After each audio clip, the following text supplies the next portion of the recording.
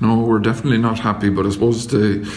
idea, the motion is to get more information to strengthen our case, to put pressure on the HSE and the National Ambulance to actually get more ambulance and crew in this area. I suppose the data up for the first 5 months of 2023 showed that Leitrim was the worst, where a person was left longest for the longest amount of time in a life-threatening case. They were left waiting for 3 hours and 16 minutes for an ambulance to arrive on the scene to attend and help that person. So I suppose the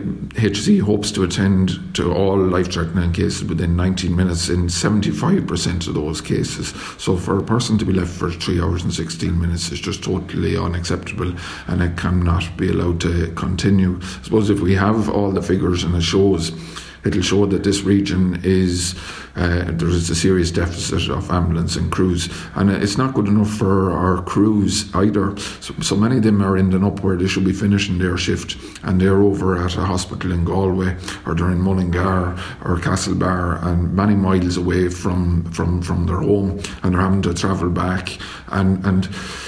it's very hard on them, and they're working very hard and under a huge amount of pressure without being pulled so far away from their base, and wasting time having an ambulance travelling that distance. So it's the whole density of ambulance and crew is too low in this area. We've heard stories in the past as well where ambulance crews have had to come from as far away as Tipperary and Monaghan to deal with cases in Leitrim. We've heard other stories as well where some of the ambulance crews, through no fault of their own, they would be away from this area, maybe sat-navs or whatever weren't working, had to ask the patients that they were transporting how to get to Sligo University Hospital. Again, when a patient is in need of urgent care and maybe needs to get to hospital quickly, these are situations that surely can't be allowed to continue. No, there's huge flaws there, and there's too many sad cases and families, I suppose, who have lost people as a result of these shortcomings, and it's simply not good enough. And I suppose there is other issues where improvements can be made, and it was raised at the meeting there about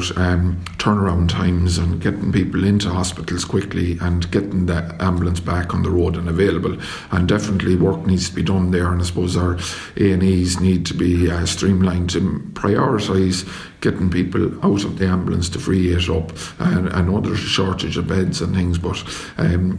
the patient in the ambulance needs to be get out of the hospital, get the ambulance freed up and get it back on the road to tend and help the people